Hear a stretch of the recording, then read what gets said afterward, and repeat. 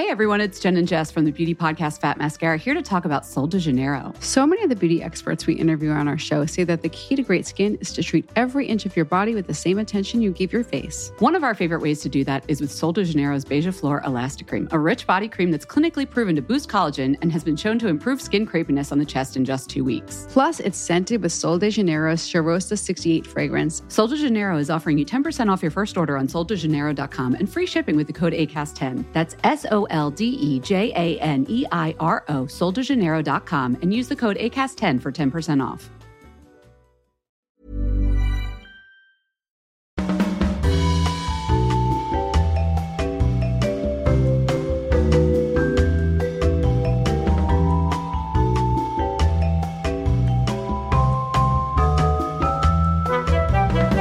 Haluaisin aloittaa kerrankin jotenkin muuta kuin tervetuloa Afterworkin pariin, niin mä yritän keksiä tää nyt jotain uutta aloitusta. No, mutta eikö tää olisi vaikka hyvä? Okei, eli se oli siinä. Nyt aloitetaan. Se alkoi jo. Eli tällä studiossa tällä kertaa yllättäen täällä minä Jenni, Meri ja Petra. Eli jos ei vielä tullut selväksi, niin kuuntelet siis Afterwork-podcastia. Mä luin tässä hiljattain semmoisen kirjan kuin Kaikki anteeksi, jonka on kirjoittanut Laura Manninen, ja se kertoo parisuhdeväkivallasta. Eli tänään aihe on vähän tämmöinen vakavampi ja hevimpi. Nimittäin tämä kirjan teema jäi pyörimään mun päähän sitten vähän enemmänkin sen jälkeen. Ja tämä aihe on muutenkin ollut mulla nyt jotenkin mielen päällä, koska mä tuossa pari viikkoa sitten naistenpäivän aikoihin olin mukana semmoisessa hyväntekeväisyyskampanjassa kuin Solidaarisuudesta. Ja se kampanja just haluaa kiinnittää huomiota naisten kokemaan väkivaltaan, niin sillä kerätään varoja Somalimaahan. Siellä yritetään parantaa naisten asemaa. Ja kampanja on jo päättynyt, mutta tähän solidaarisuuden keräykseen voi ihan ympäri vuoden kyllä lahjoittaa. Että haluan kannustaa, että käytte kurkkaamassa, koska tämä on tärkeä asia. Mutta siis tämä aihe on tosiaan pyörinyt siitä lähtien mielessä, ja toki tätä on aina välillä tullut mietittyä jo aikaisemminkin. Mutta erityisesti nyt, kun mä tein sen kampanjan, niin sen yhteydessä mä tulin käyneeksi tämmöisiä perheväkivaltaan ja naisten kokemaan väkivaltaan liittyviä lukuja ihan täällä Suomessa. Ja ne oli aika järkyttävää luettavaa. Oletteko te kuullut, minkälaisia lukuja Suomessa liittyy naisten kokemaan väkivaltaan? No siis en nyt hatusta voi heittää, mutta ne luvut on tosiaan aika karmivia ja ne on tosi yllättäviä. Ja sitten se, että kun sitä on tapahtunut tässä koko ajan, eikä oikein musta tuntuu, että ne luvut, ne ei ainakaan pienene. Että se menee vaan kahta kauheammaksi tämä meininki. Ja sitten kun miettii, että kuinka moni myöskin jättää kertomatta. Niin, se, että tämähän on vaan jäävuoren huippu, koska tosi moni ei välttämättä niistä sitten edes kokemuksistaan puhu ääneen tai mene minnekään viranomaisten pakeille, että tässä jää varmasti iso osa niistä tapauksista vielä raportoimatta ja kertomatta. Mutta siitä huolimatta, niin ne luvut on aika hurjia. Nimittäin Suomessa joka 3. nainen on kokenut parisuhdeväkivaltaa, jonka tekijänä on nykyinen tai entinen kumppani. Miettikääpä sitä. Se tarkoittaa, että käytännössä yksi meistä. Niinpä. Ja jotenkin se luku konkretisoituu mulle ainakin vasta kunnolla siinä vaiheessa, kun mä rupean miettimään vaikka mun ystäväpiiriä, että joka 3. näistäkin ihmisistä tilastojen mukaan on joskus kokenut parisuhdeväkivaltaa. Tai vaikka seisot jossain bussipysäkillä ja rupeat miettimään, että joka 3. nainen tässä. Se on aika pysäyttävää. Ja tietenkin siis parisuhdeväkivalta on vain yksi osa tätä kaikkea. Ja itse asiassa nykyään puhutaankin enemmän lähisuhdeväkivallasta, koska se kuvastaa ehkä paremmin sitä ilmiötä, koska se ei aina välttämättä ole parisuhteessa, missä se väkivalta tapahtuu. Se voi olla sisarusten kesken tai vanhemmat tai joku muukin siellä kotona kuin se kumppani. Ja kaiken kaikkiaan suomalaisista naisista 47% kertoo kokeneensa fyysistä väkivaltaa 15 ikävuoden jälkeen. Se on puolet koko Suomen naisista. Siis toi on ihan järkyttävä toi luku. On. Se kuulostaa ihan hurjalta ja just nimenomaan miettii vaikka sukupolvelta toiselle, että miten se jatkumo on mennyt, niin ei kauhean hyvältä vaikuta. Niin ja varsinkin kun miettii, että tällaisiin asioihin on tuotu enemmän huomiota, niin siitäkin huolimatta, niin toi luku on ihan hurja. Ja siis nyt tässä jokunen vuosi sitten tuli tämmöinen EU-tutkimus, hyvin kattava tutkimus, joka oli tehty koko Euroopan unionin alueella. Ja Suomi sai hyvin kyseenalaisen kunnian tulla toiseksi tässä tilastossa, joka käytännössä kertoo, että Suomi on koko Euroopan union toiseksi turvattomin maa naiselle elää. Tuo on ihan uskomatonta, koska miettii, että, tai ainakin moni varmasti meistäkin ajattelee, että Suomihan on semmoinen lintukoto, että kun katsoo uutisia, että mitä tapahtuu muualla maailmassa ja mitä vaikka itänaapurissakin tapahtuu ja näin, niin varmasti tosi moni suomalainen ajattelee, että meillä on täällä asiat kaikki tosi hyvin, niin kuin meillä pääasiassa onkin, mutta esimerkiksi naisten asema niin ei ainakaan tilastollisesti ei ole kauhean vahva. Niin, me ajatellaan aina, että kyllähän Suomessa ollaan niin kuin tosi tasa-arvoisia ja tokihan tämä perhe- tai lähisuhdeväkivalta ei missään nimessä ole vain naisten kokemaa, mutta tässä naisten päivän yhteydessä tietysti puhuttiin erityisesti siitä naisten kokemasta väkivallasta ja myös miesten kokema väkivalta on aivan yhtä vakava asia ja voi olla, että joskus se kynnys miehelle puhua siitä väkivallasta on jopa suurempi kuin naiselle, etenkin jos se on nainen, joka on sen väkivallan harjoittaja. Että se saattaa tuntua aika niin kuin nöyryyttävältäkin, että ehkä joku fyysisesti heikompi osapuoli esimerkiksi pahoinpitelee. Se on jopa naisillekin tosi vaikea aihe tuoda esiin ja puhua, niin varmasti miehille se on vielä vaikeampi. Ja sitten moni mies saattaa ajatella, että se ei ole väkivaltaa, mitä he kokee. Että vaikka tapahtuisikin fyysistä lyömistä, vaikka naisen tai miehen toimesta, niin he saattaa ajatella, että no, tähän kuuluu riitaan tai eihän tämä niinku ole mitään. Vaikka todellisuudessa totta kai niinku kaikki väkivalta, lyöminen, kaikki, niin se on tosi vakavaa. Kyllä. Lisäksi tässä tämän kampanjan yhteydessä julkistettiin tämmöinen ihan tuore kyselytutkimus, missä tutkittiin suomalaisten sekä miesten että naisten asenteita naisiin kohdistuvaa väkivaltaa kohtaan. Ja oli aika huolestuttavaa, että 33% tutkimukseen vastanneista miehistä oli sitä mieltä, että se naisen kokema väkivalta on joskus naisen omaa syytä. Se oli aika hurja. Tosi yllättävää. Muissa tuloksissa ei ehkä ollut niin suurta eroa miesten ja naisten välillä niissä vastauksissa, mutta tässä se tuli esille ja se oli musta aika hurjaa kuultavaa. Mä voin kohta kertoa, mutta mulla on esimerkiksi juuri tuosta omakohtaista kokemusta. On tosi mielenkiintoista kuulla, Petra, sun ajatuksia siitä ja kokemuksia. Ollaan joskus keskusteltu siitä, että sulla on tämmöistä kokemusta ja päästään kohta siihen vähän syvemmin. Mutta että mulla itsellä ei ole kokemusta. Se pitää kuitenkin vielä alleviivata, että tämmöistä väkivaltaahan on myös henkinen väkivalta. Ja useinhan siihen fyysiseen väkivaltaan linkittyy hyvin voimakkaasti se henkinen, koska ihminen ei todennäköisesti jäisi siihen väkivaltaiseen suhteeseen, ellei häntä olisi jotenkin murrettu jo henkisesti. Jostainhan se alkaa. Aivan. Sehän varmasti alkaa usein jostakin ihan muista asioista kuin, että ne lyönnit ja se fyysinen puoli tulee mukaan ehkä vasta sitten, kun siinä ollaan jo aika pitkällä muserrettu sen toisen ihmisen itsetuntoa ja hyvinvointia. Tämä kirja, suosittelen lukea tämä Kaikki anteeksi. Se, jos ei ole omakohtaista kokemusta tai lähipiiristä kokemusta perheväkivallasta tai lähisuhdeväkivallasta, niin siitä saa aika hyvän sellaisen mielikuvan, että mitä se oikeasti on. Koska hirveän monesti kuulee sanottavan, että mä en ainakaan jäisi. Että jos se olisi yksi lyönti ja mä lähden, tämmöisiä kommentteja. Mutta kuitenkin kaikki ne naiset, joiden tarinoita mä oon kuullut, jotka on ollut väkivaltaisissa suhteissa esimerkiksi, niin ne on tosi fiksuja naisia. Ne on vahvoja, fiksuja naisia. Ja silti ne on jäänyt semmoisiin tilanteisiin.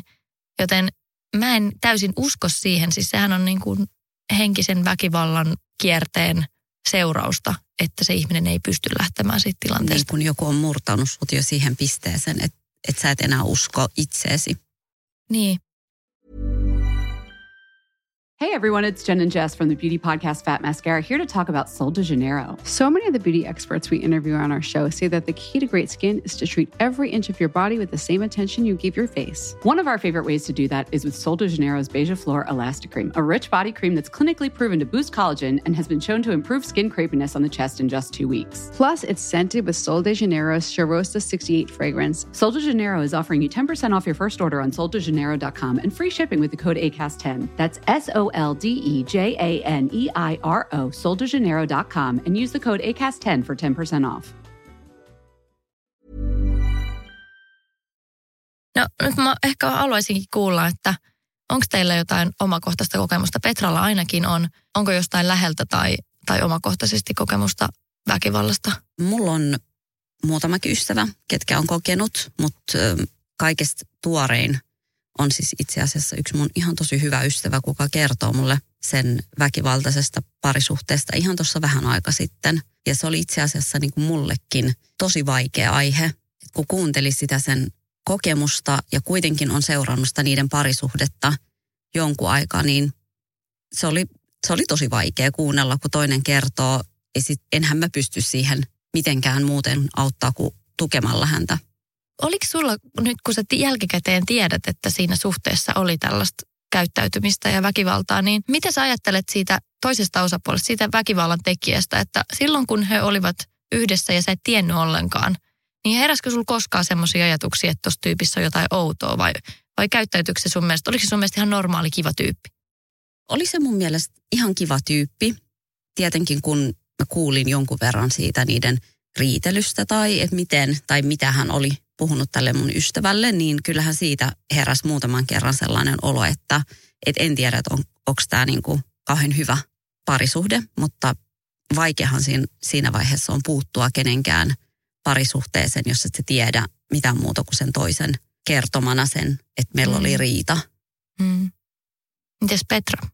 Mulla itse asiassa on hyvinkin omakohtaista kokemusta, koska mä oon itse elänyt silloin, kun mä olin reilu parikymppinen, niin 3 vuotta semmoisessa parisuhteessa, jossa mua vastaan käytettiin henkistä ja fyysistä väkivaltaa. Ja se ei tosiaan, niin kuin tuossa aiemmin puhuttiin, niin se ei alkanut sillä, että olisi heti ruvettu lyömään tai että se olisi muuttunut heti fyysiseksi, vaan nimenomaan se oli tosi henkistä alkuun.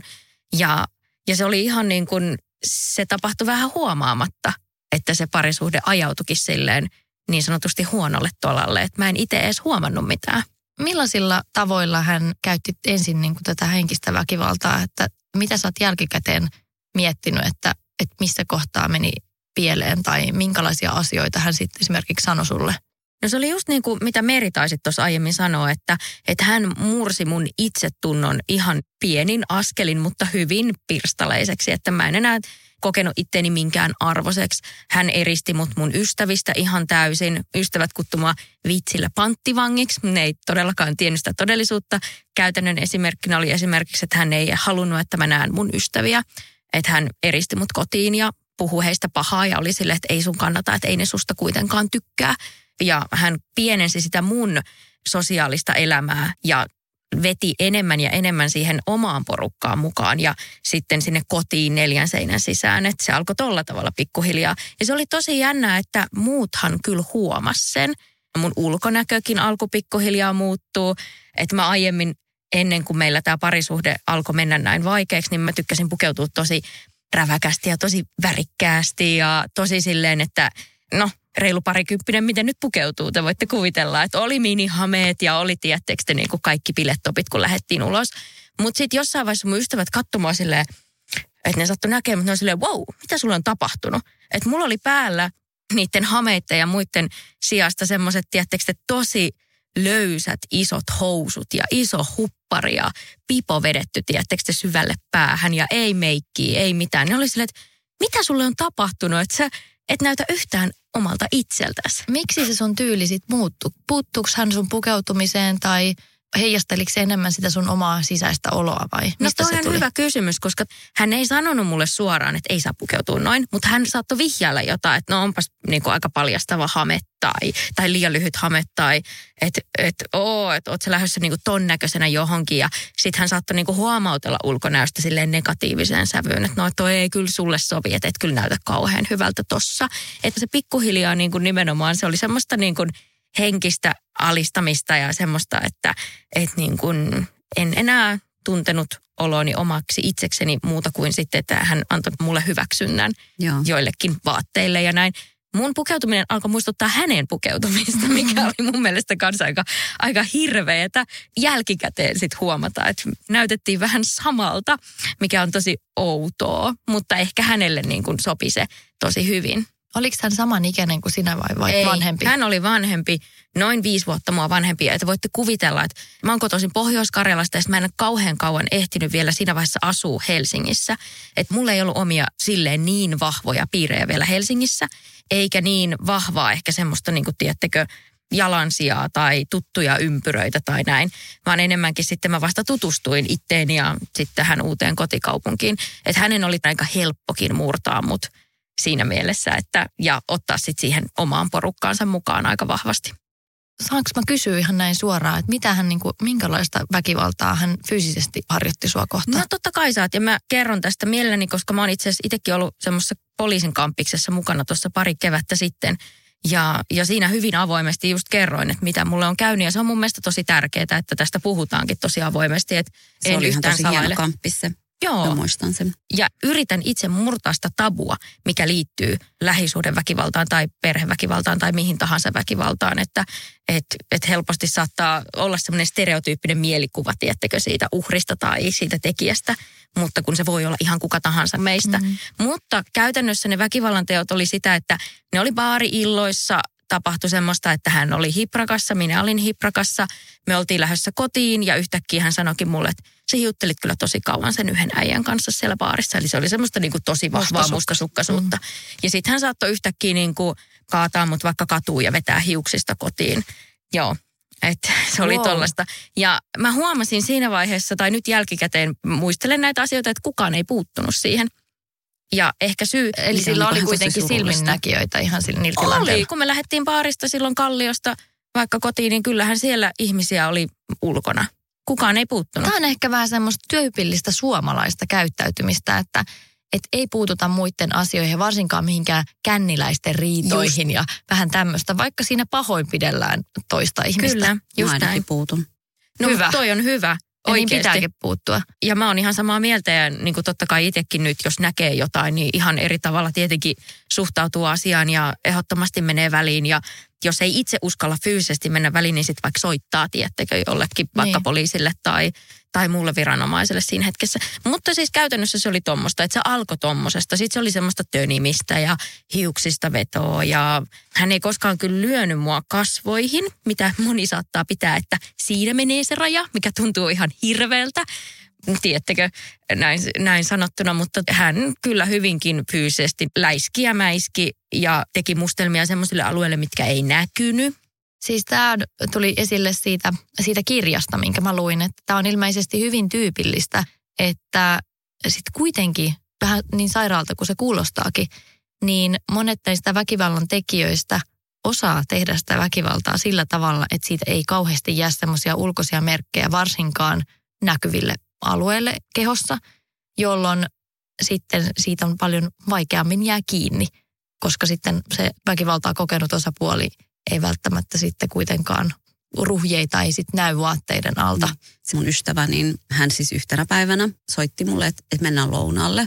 Ja mun mielestä hän oli ollut jo jonkun aikaa vähän sellainen poissa oleva ja ei sellainen niin kuin mitä hän normaalisti on, sellainen iloinen ja maailman ihanin ihminen. Se oli vähän sellainen, tiedättekö te, että nyt vaan niin kuin, että se suoriutuu vaan elämästä. Sitten me istuttiin, niin se kertoi, että ne on eronnut. Sitten siihen mä totesin, että hei, no ehkä hyvä niin. Sitten se sanoi, että tästä sä ehkä järkytyt, niin se näytti mulle kuvia sen mustelmista. Ja se oli niin kuin, tiedättekö te, mä en niin kuin tiennyt, mitä siihen sanoo. Mä olin niin järkyttynyt siitä ja se oli niin kuin just niin kuin sellaisiin kohtiin, että hän sai kyllä ne peitettyä vaatteilla. Että ei ollut just nimenomaan missään kasvoilla tai mitään ruhjeita. Siis se oli niin kamala. Että se oli siis ihan, tiedättekö se, lyönyt ja potkinut sitä silleen, että se oli ihan koko kroppa mustelmilla. Kuulostaa aivan järkyttävältä. Ja noihän on semmoisia, että no voidaan puhua myöhemmin tästä vielä sitten lisää, että miten tämä kaikki homma aina ratkeaa, niin se, että pitäisi mennä heti lääkäriin. Ja lääkäri pystyy vasta todentamaan, että mistä ne on tullut. Koska sekin saattaa olla, että no en mä ole tehnyt mitään, sä oot itse kaatunut. Että sekinhän saattaa olla monen niinku semmoinen selitys.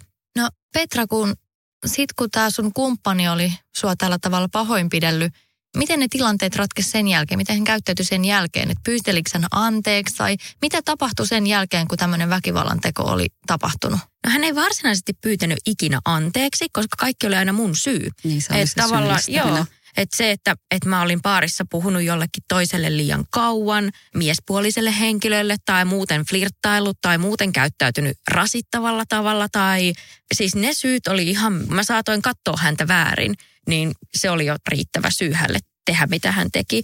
Että se oli kyllä hassu, että hän ei ikinä ikinä myöntänyt mitään. Ei missään vaiheessa. Ei edes siinä vaiheessa, kun tämä koko juttu meni sitten oikeuteen, niin edes siellä hän väitti, että hän ei ole tehnyt mulle yhtään mitään.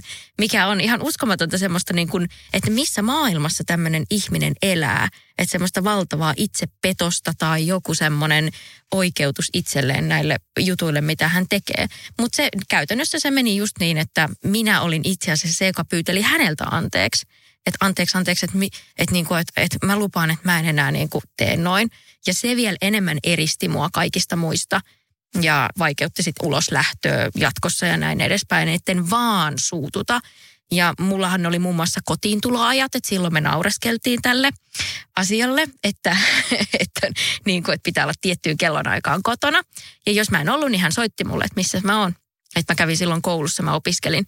Että hän tiesi, monelta mulla loppuu koulu. Jos mä en ollut kotona, niin sitten hän oli silleen, että hei, että missä sä meet? Että niin kuin sun pitäisi olla himassa. Kuulostaa hyvin kontrolloivalta. Miten sä ajattelit, Petra, silloin ihan ensimmäisen kerran, kun hän jollain tavalla niin kuin koski suhun fyysisesti? Niin tapahtuiko se jotenkin niin vähitellen, se oli vähän tommoinen joku tönäsy tai muu, että sä ajattelit, että ei se ehkä tarkoittanut. No, miten sä niin kuin ajattelit silloin sen jälkeen? Koska tosi moni ajattelee, että no kyllä se saa niin kuin haukkua ja huutaa, kunhan se ei koske muhun. Mutta sitten kuitenkin, kun se koskeminen tapahtuu, niin sitten jotenkin senkin selittää itselleen. Toi on tosi vaikea kysymys, koska no ensinnäkin siitä on jo niin kauan, niin mä en ehkä välttämättä muista. Ja itsekin oli siinä vaiheessa niin sekaisin itsensä kanssa, että en mä oikein tiennyt, mitä mä ajattelen. Ehkä mä tietyllä tasolla ajattelin, että tämä kuuluu tähän meidän riitelyyn. Se kuuluu siihen, että me ollaan molemmat niin temperamenttisia ihmisiä, että meillä niin kuin, tiedättekö te, lautaset räiskyy tuolla ja näin. Että ehkä mä saatoin luoda mun päässä semmoisen ideaalin meidän parisuhteesta, että me ollaan tämmöisiä räiskyviä tyyppejä, jotka sitten niin kuin riitelyn tiimellyksessä niin myös niin kuin satuttaa. Kauanko te olitte ehtinyt olla yhdessä siinä vaiheessa, kun tämä väkivalta alkoi, että kuinka kauan sä olit niin kuin ikään kuin siinä ihan väkivallan kierteessä?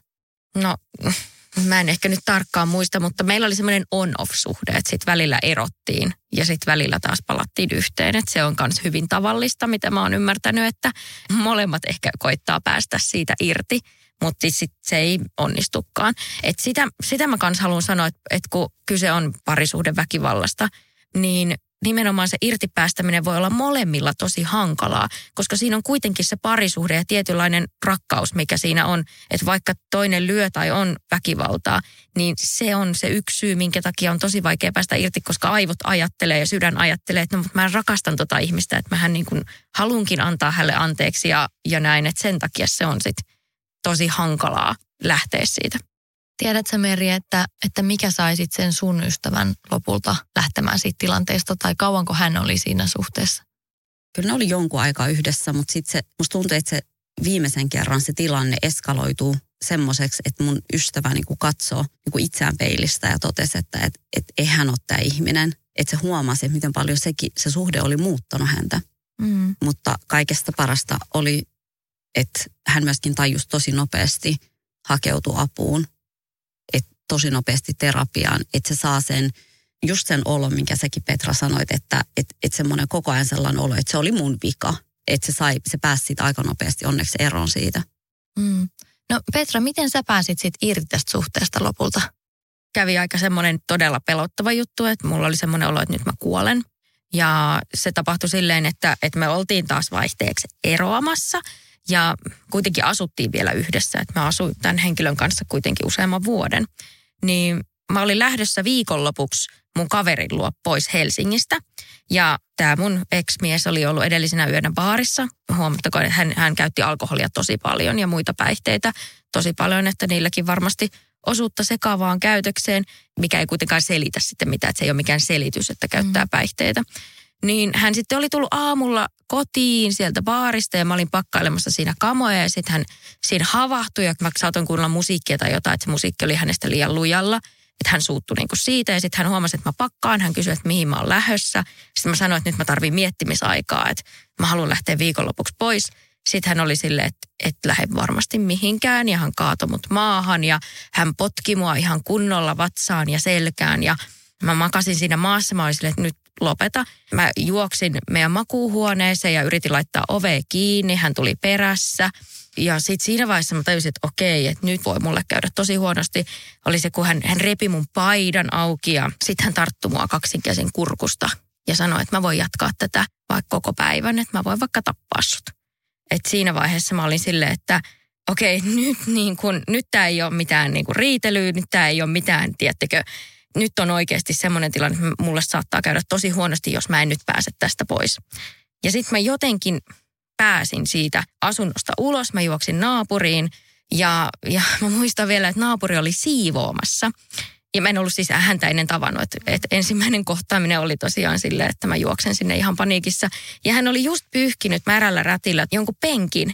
Ja mä vaan juoksin sinne, sitten hän avasi oven, niin mä juoksin sinne sisään ja selitin tilanteen, että nyt on tämmöinen hätä, että mun pitää pystyä soittamaan poliisille. Ja huomio vielä, että mä yritin soittaa jo kotona poliisille, mutta mun ex-mies oli siis katkaissut mun puhelimen. Mulla oli siis semmoinen banaanimallinen puhelin, niin hän oli katkaissut sen kahtia, että mä en pystynyt soittaa kellekään. Niin sitten naapuri onneksi soitti poliisille ja mä muistan, kun se penkki oli märkä, kun hän oli just pyyhkinyt se naapuri sillä märällä liinalla sen penkin. Ja mä muistan, että mun housut vaan kastu. Että niinku tommonen muistikuva ihan niinku järkyttävästä traumaattisesta tilanteesta on vaan jäänyt, mulla ihan litimärät housut ja siima on paita revitty auki ja näin. Se oli ihan hirvittävää. Mä sain olla siellä, onneksi naapuri oli kotona ja saatiin poliisit paikalle, että poliisit sitten tuli. Ja tämä mun ex-mies oli sitten siinä vaiheessa jo lähtenyt lipettiin tietenkin, että hän ei siellä asunnossa enää ollut, kun poliisit saapui. Ja sieltä löytyi sitten kaikenlaista, että meillä oli siellä 3 huonetta ja 1 huone oli hänen käytössään. Niin sieltä löytyi semmoisia asioita, mistä mulle ei ollut esimerkiksi mitään tietoa. Että hän muun muassa sai pahoinpitelyn lisäksi sitten muitakin syytteitä siinä samalla kertaa. Kuulostaa todella pelottavalta. Onneksi olet päässyt siitä pois ja olet nyt tässä meidän kanssa keskustelemassa tästä. On. Ja mun on pakko sanoa, että vaikka tästä on jo tosi pitkä aika, tästä on siis yli 10 vuotta aikaa, niin se, että kun mä puhun tästä, niin se tuo kyllä kaikki muistot pintaan. Että sama juttu sen kampanjan kanssa, jonka tein silloin poliisille noin 2 vuotta sitten, niin silloinkin mä olin kyllä aika pitkään rikki sen kampanjan jälkeen, koska nämä on kaikki haavat auki. Että tästä pystyy puhumaan, mutta kuka tahansa, joka on kokenut samaa, niin varmasti pystyy samaistumaan siihen, että on se silti tietynlainen haavan aukirepäsy, aina kun siitä puhuu. Kiitos, että jaat tätä sun omaa tarinaa, koska mä oon aivan varma, että tämä herättelee varmasti monia, jos on itse jossakin semmoisessa tilanteessa, että tämä asia on jotenkin omassa elämässä läsnä, tai sitten saa vertaistukea semmoiset, jotka on itse ollut joskus samantyyppisessä tilanteessa. Just näin. Saanko mä Petra kysyä, että mietit sä ikinä sitä ihmistä nyt, että vaikka, että mitä hän nyt tekee, tai että millaisessa parisuhteessa se nyt on, että tekeekö se sitä jollekin toiselle? Mä mietin häntä kyllä tosi harvoin, että se on kyllä siinä mielessä onneksi poissa mielestä, että meillä ei ole mitään yhteisiä ystäviä enää. Eikä mä en ole missään tekemisissä semmoisten yhteisten tuttujen kanssa. Että silloin kun tämä tilanne ratkesi ja selvisi kaikille, niin heidän mielestään hän ei ollut tehnyt yhtään mitään. Että mä oon tässä ollut koko ajan syypää, että mä oon provosoinut. Ja että se on jännä juttu, että hänen persoona oli tosi vallottava ja tosi semmoinen huumorintajuinen ja on varmaan edelleenkin. Kaikki tykkäs hänestä. Ja sen takia heidän oli, sitten meidän yhteisten tuttuja oli tosi vaikea uskoa, että hän olisi ikimaailmassa tehnyt mulle mitään tällaista. Tämähän on itse asiassa ilmeisesti aika tyypillistä, että monet tällaiset väkivallan tekijät, joilla on sitten vähän jotenkin häiriintynyt tämä persoonallisuus, niin he usein on juuri tällaisia, että heillä on tosi kaksijakoinen se persoona, josta sitten vaan nämä tämmöiset hirvittävät puolet näkyy siellä kotona 4 seinän sisällä. Ja kaikille muille he osaa olla niin kuin todella hurmaavia. Ja tämä tulee erittäin hyvin myös siinä kirjassa, siinä Kaikki anteeksi -kirjassa esille, että tämä on ilmeisesti tosi tavallista, mikä on aika pelottavaa. Ja mun yksi ystävä on myös ollut tämmöisessä väkivaltaisessa suhteessa, jossa hän joutui semmoiseen tilanteeseen, että jopa ne hänen omat ystävät ei oikein uskoneet häntä, kun hän kertoi näistä väkivallan kokemuksista, koska he eivät voineet uskoa, että sellainen mies tekisi sellaista. Ja se on aika kauheata. Niin, se on tosi surullista. Mä luulen, että tänäkään päivänä ei meidän yhteiset ystävät tai hänen ystävät varsinkaan ei usko, että hän olisi tehnyt tällaista. Heidän mielestään mä oon keksinyt kaiken. Miten siellä oikeudessa kävi, kun tämä meni ihan oikeuteen asti? Tämä meni oikeuteen asti, mutta siellä ei nyt varsinaisesti pahoinpitelystä nyt mitään. Hänet kyllä niin kuin tuomittiin ja siinä oli tosiaan muitakin aika vakavia sitten syytteitä, mitkä hänelle oli asetettu ja mitkä oli selvinnyt just siinä kotietsinnässä, milloin poliisit tuli, kun sitten soitin. Mutta mä muistaakseni sain vaan siis materiaasta korvauksia, koska mä en mennyt ikinä lääkäriin. Että se on sitten semmoinen, mua harmittaa ihan hirveästi, että mä en mennyt lääkäriin näyttämään mun ruhjeita ja mustelmia.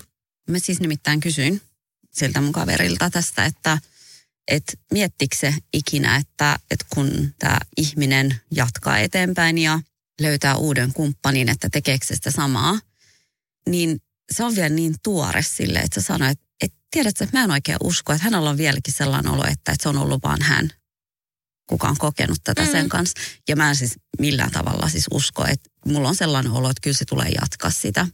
Niin, mulla on ehkä kans vähän samanlainen fiilis, mikä on vähän niin kuin outoa, mutta jotenkin se ehkä kun toi oli niin semmoinen henkilökohtainen, että hän pääsi niin mun pään sisälle. Niin, ja se on, kun sit joku pääsee just niin kuin murtaa. Toi kuvastaa todella osuvasti varmaan just sitä väkivallan kokeneen mielenmaisemaa, että kun se itse tunto oikeasti murretaan, niin se väkivallan tekijä saa sen uhrinsa uskomaan, että se syy on siinä uhrissa. Vika on sinussa. Ja se on aika pelottavaa, että se voi seurata vielä tälleen 10 vuotta sen tapahtuneen jälkeen, vaikka se on ollut ihan täysin selvää, että sä et ole tehnyt mitään väärää. Niin siitä huolimatta ne ajatukset edelleen elää siellä. Että ehkä se kuitenkin oli vaan minä, joka sai tämän aikaan. Just noin, ja se mua kanssa alkoi ahistaa sitten. Mä muutin tämän tapauksen jälkeen sitten mun siskon luo, ja onneksi pääsin siinä mielessä eroon hänestä aika nopeasti, että mulla oli paikka minne mennä. Kaikillahan ei tätä ole. Niin onneksi siinä mielessä mulla kävi onnekkaasti. Mutta hän ei jättänyt sitten mua rauhaan niin kuin noin, vaan just hän laittoi viestiä sitten aina perään, että ootko sä nyt tyytyväinen siihen, mitä sä oot aiheuttanut.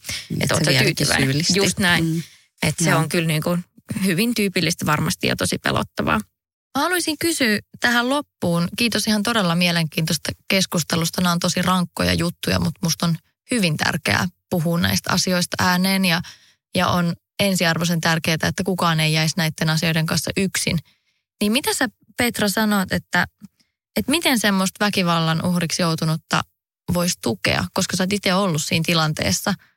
Että olisitko sä pystynyt ottamaan siinä hetkessä vastaan jotain tukea tai mitä sä olisit toivonut, että sua olisi tuettu tai mitä sä haluaisit sanoa muille ihmisille, jotka on nyt vaikka siinä tilanteessa tai jotka epäilee, että heidän joku läheinen saattaisi olla tämmöisessä tilanteessa? Mun mielestä toi on äärimmäisen hyvä kysymys ja mä mietin silloin koska mä itse eristäydyin silloin mun perheestä ja ystävistä ihan täysin, mutta jos tuntuu siltä, että joku kaveri tai ystävä tai vaikkapa perheenjäsen kokee väkivaltaa, niin mun vinkki on se, että älä jätä häntä ulkopuolelle, vaan pidä yhteyttä. Kysy sinnikkäästi, mitä kuuluu. Kysy sinnikkäästi, että hei, lähdetään kahville. Että näe häntä, vaikka sä tiedät, että jotain olisi meneillään, mutta hän ei sitä sulle kerro. Hän ei ole ehkä vielä valmis siihen. Mutta älä jätä sitä siihen, että oo siinä mielessä sinnikäs ystävä ja koko ajan pidä yhteyttä rasittavuuteen asti. Mene vaikka ovelle ja oo silleen, että hei, mä tulin kahville ja pidä semmoista normaalia suhdetta, koska se on mun mielestä silloin sille uhrille viesti, että hei, sä et ole yksin, että sit kun sä oot valmis puhumaan tai hakemaan apua, niin mä oon tässä sun kanssa. Toi on varmasti erittäin hyvä vinkki ja tosi tärkeää.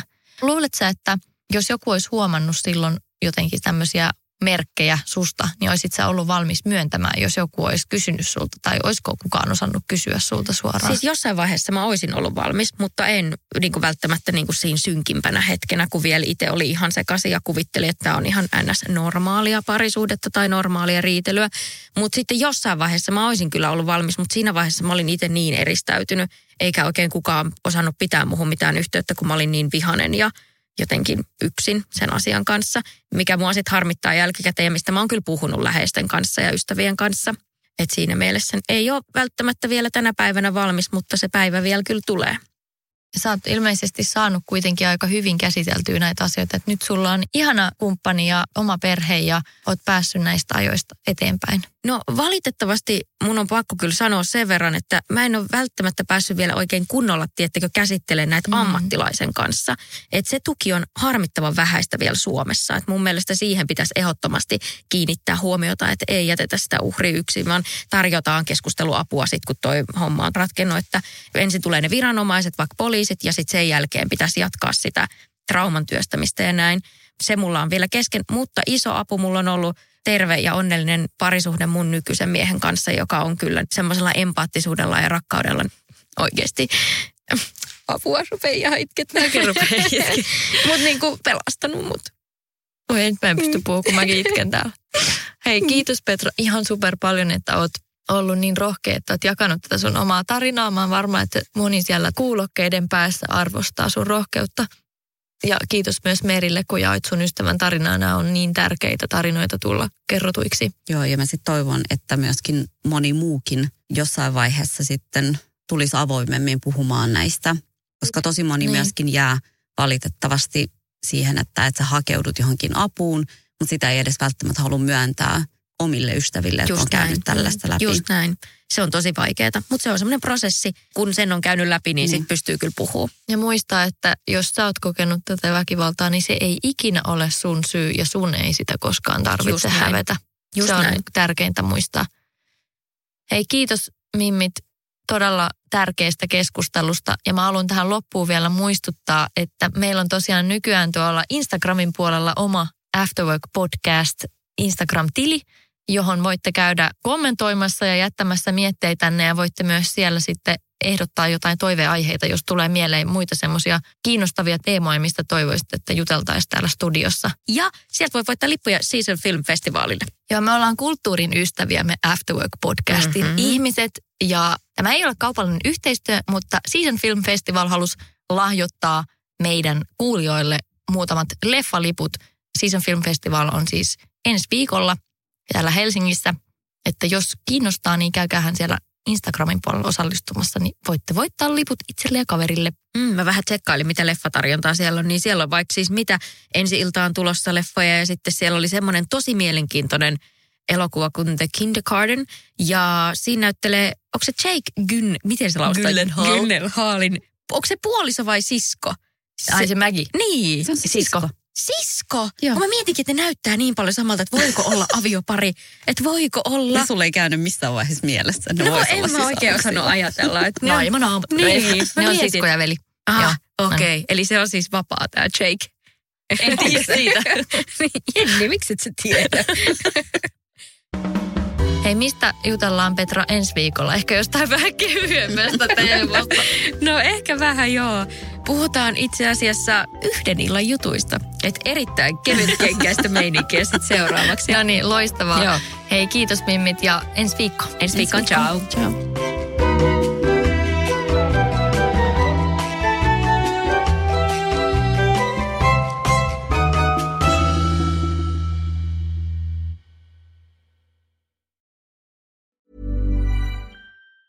Hey everyone, it's Jen and Jess from the beauty podcast Fat Mascara here to talk about Sol de Janeiro. So many of the beauty experts we interview on our show say that the key to great skin is to treat every inch of your body with the same attention you give your face. One of our favorite ways to do that is with Sol de Janeiro's Beija Flor Elastic Cream, a rich body cream that's clinically proven to boost collagen and has been shown to improve skin crepiness on the chest in just 2 weeks. Plus, it's scented with Sol de Janeiro's Charosta 68 fragrance. Sol de Janeiro is offering you 10% off your first order on soldejaneiro.com and free shipping with the code ACAST10. That's SOLDEJANEIRO, soldejaneiro.com, and use the code ACAST10 for 10% off.